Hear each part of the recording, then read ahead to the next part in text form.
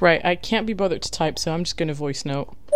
Right, hello. First episode of the year in the voice note format, and I'm just going to jump in straight away. I mean, as always, I hope everyone's okay. I hope you enjoyed the episode, but I'm going to jump straight in. It's pretty obvious what I'm talking about from the title. Consider this voice note kind of the commentary, a bit more of an opinion behind the piece that by the time you hear this, I would have just posted about the power of boycotts and if there is any power left in boycotts in 2024, which I personally, and yes, of course, it's a personal opinion, but that's backed by research that I've done into boycotts, into recent boycotts that we've had, and whether they've been effective or not. After looking into all of that, leads me to believe that a commercial boycott, yes, can still be successful in 2024. So, if you haven't read the piece already, please go and read it. The title is, In 2024, Can Boycott Still Even Work? And I kind of go back in history and look at a few examples of successful boycotts to show that, well, for one,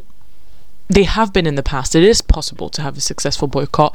But then towards the end of the article, I also talk very briefly about how in this day and age, it might be harder to consider achieving some of the social changes that have been achieved in some of the examples that I state. So one of my big examples, unsurprisingly, probably to a lot of people, would be the Montgomery bus boycott that happened in an attempt, which would become a successful attempt to end segregation. So again, it's in the article. So just to say that, you know, this was the big example of the piece, and this is an example that people often use because it is a very famous and popular example of a boycott and of a successful one. But as I was writing this, I was aware, I did a lot of reading when it came to this and a lot of readings of boycotts in general and what it means to boycott in this day and age. I was very aware that the event I was talking about was based in a very specific area at a very specific time. We're talking 1955. Things have dramatically changed since. And I think one of the main things that redefines commercial boycotts is globalization and capitalism. We are much further advanced in the stage of capitalism that we're in, a stage that is going to be no surprise to anyone that has listened to any of the episodes I've done. I think has gone way too far and needs to be reversed. But with globalization, especially when to boycott buses within one city where all the buses operate under one entity, it is a lot harder to boycott, let's say, Starbucks, like we're asking, which is literally a multinational company that has stores and coffee shops in most countries across the globe.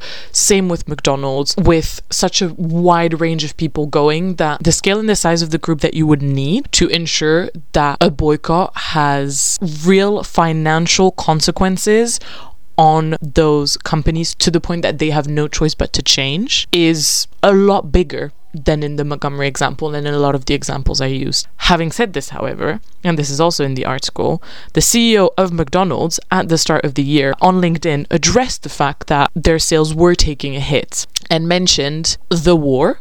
So basically, the CEO was explaining that the sales have taken a hit in the Middle East and globally due to the war. So not stating the war, but we know which war. We know it's the Israel and Palestine conflict, and associated misinformations that it was affecting brands like McDonald's. Now, this is all alleged because I'm reading between the lines, but the associated misinformation, you would think, is, just speculating, this idea that McDonald's is affiliated with financially and supports the Israeli government and the Israel military. So anyway, so all of that to say that when it might seem really impossible, and it needs to be acknowledged that yes, we're not playing with the same actors today, and when you and it's not easy enough to say, oh look, in 1955 or even in the 80s or even in the early 2000s, look what we did. Of course, it's impossible to not acknowledge that the socio-political economic situation of the world is completely different than it was 20 years ago, than it was 50 years ago, than it was 70 years ago. It would be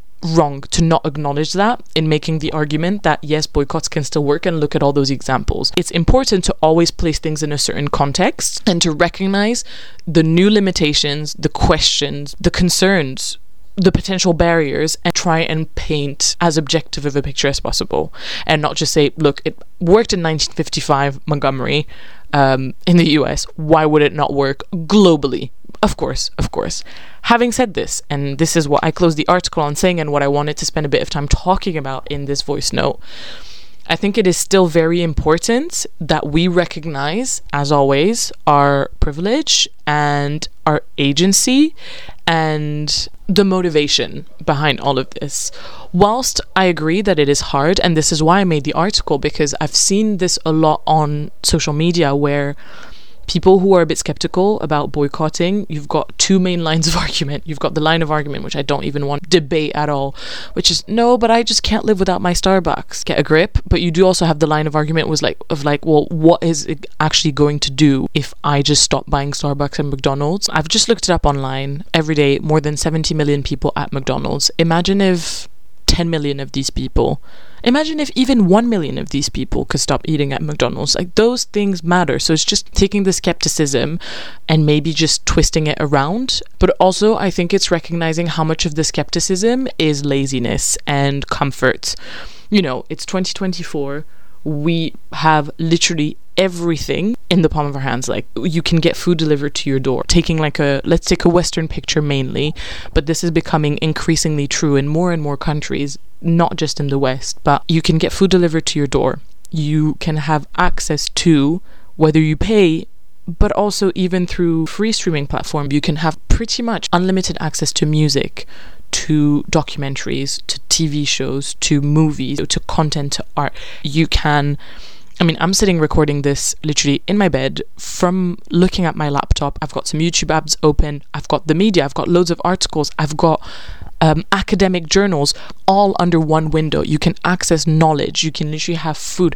Everything is so easy, everything is so accessible, and everything therefore becomes so disposable. And I think we become a bit disconnected from humanity and from each other and from the things that really matter. And I think also with this access that we have, with this easy access, we all do become a bit complacent and a bit lazy, because I just do not think that it should be that hard to give up on McDonald's or on Starbucks for like a few months. It shouldn't be something that you cannot do. Yes, you might have a Starbucks that's right outside your door and it's just right there. It's on your way to work. It's on your way back from the gym. It's literally, I don't know. Yes, it could be, but realistically, when you deep it, yes, we live in a world where I can literally get it ordered to my door. Like, I don't even have to go out to buy coffee anymore.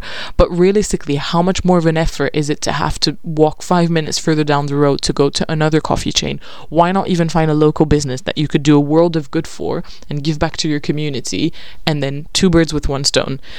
I do really think that, yes, I wanted to recognize some of the barriers. It's a lot harder to coordinate action amongst people that are scattered across the world. The people that you are targeting and that you're trying to put pressure on, the businesses, the institutions, have so much more monetary and just political power that to knock them down in a way that is actually going to destabilize them has become a lot harder. Yes, absolutely.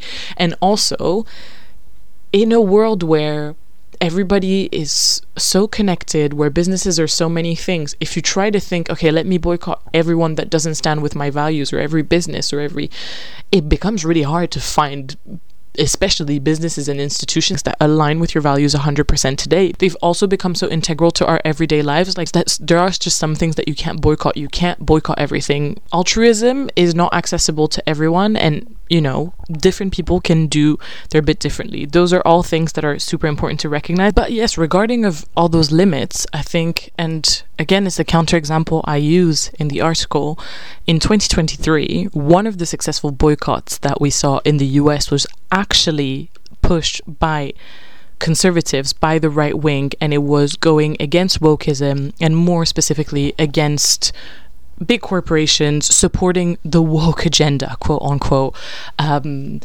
the LGBTQ plus agenda, and against transgender rights, etc., etc. And their boycott strategy was spot on.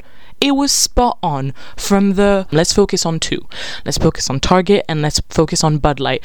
Financially, results.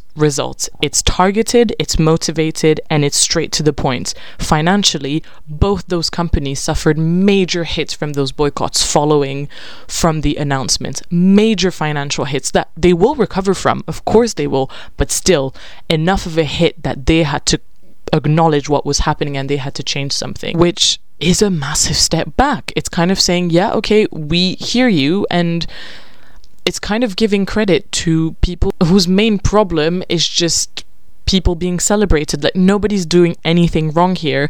It just happens that it's opinions and its existence that they do not agree with, therefore they do not want it to exist. And it worked, and you see it in how they speak. They have been so clever about it. Somebody said, so influential right-wing commentator Matt Walsh was quite open about the strategy on the platform, formerly known as Twitter. We don't need to boycott every woke company. Pick a few strategic targets, make them pay dearly. That's enough to make wokeness a lot less appealing to the corporate world. Stop trying to bring down the whole line of dominoes at once. Start with one and then the next. And that is exactly how boycotts should work. And if in 2023, so this is just last year, they managed to do it, to Target and Bud Light, who are massive companies, especially in the US, which is, let's not forget, still the most powerful country in the world, one of the biggest economies in the world, an extremely influential country with extremely influential companies.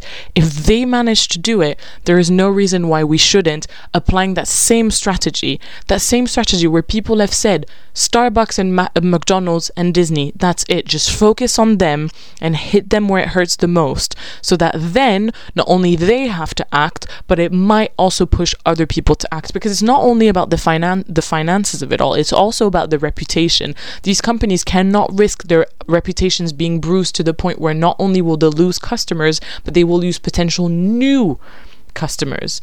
They managed to do it. This was less than a year ago. They accomplished something to the point that not only did we see a loss, but we saw those companies coming back and agreeing to change their behavior.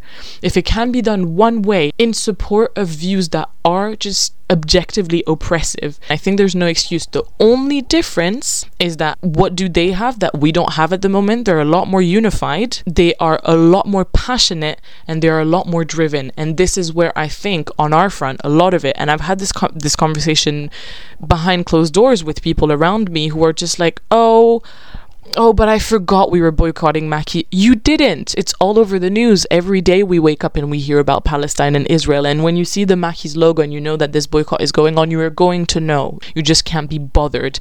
And I do think part of the reason it's not successful, a lot of it is laziness and comfort, and people just can't be bothered. People just can't be bothered to give away a little bit of their comfort and to show restraint, and to not go with the easy option, because we are evolving in a time and in a space where everything has become so easy. And I think we are all settling into that comfort a little bit too much, to the point where settling in that comfort in your everyday life, and making choices because it just makes your life that little bit easier, fair enough. But when we're getting to the point where when we see things that we do not stand with, when we see human atrocities happening, and we're so not only desensitized to all of that, but also so kind of brainwashed by the wheel of capitalism that we don't think, actually, I'm just going to give up. I'm not going to drink Starbucks for a few months. I think that's a bit ridiculous, and I think that's when we all need to sit with ourselves and have a good old think and just realize, okay, what is it that I really stand for? If you're going to claim to believe certain things and to fight for certain things, you can't talk the talk without walking the walk. You either need to do both or you either need to drop both. But it's too easy to say and claim that you're this and comfort yourself into thinking that, oh, well, I believe this and I believe that, but then backing it by no actions when it's important to. And at the end of the day, here we're talking about human lives. It might seem distant because it's not happening right outside our front door, but it doesn't mean that it's not happening. It's not even about politics. It's not even about opinions. It's not even that. We're talking about human lives, and this is where, just like I talked about in my episode about transgender rights, this is where my tolerance and my understanding and my level of empathy and trying to understand things from all sides of the argument becomes really limited.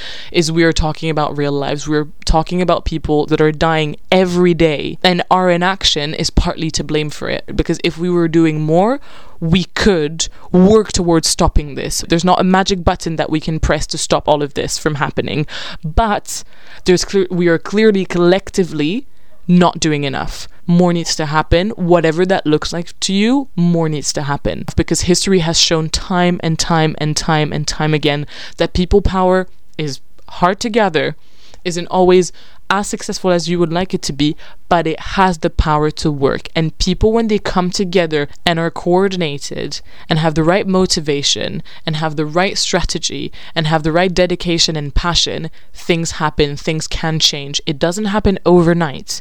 It doesn't happen without seeing many failures along the way, but eventually you get there. And I really think we need to wake up and step out of our comfort. We're watching whatever streaming platform and we are enjoying whatever takeaway we've had delivered to the door, whilst messaging people on whatever social media platform from wherever across the world.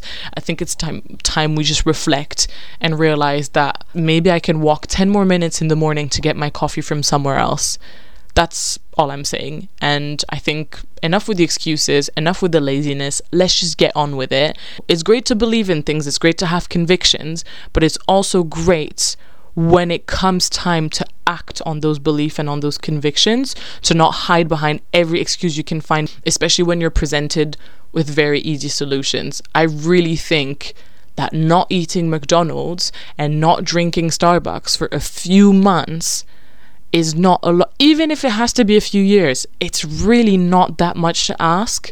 We all have limitations. We all have constraints. I can recognize that. And the thing is, we also know, again, who we're talking to. We're not talking about the people that can't anyway. We're talking about the people that can but are choosing not to. And on that note, I am out. Let's continue to fight for a ceasefire and continue to fight against injustice, against oppression, and towards liberation and a more egalitarian world, a more human world.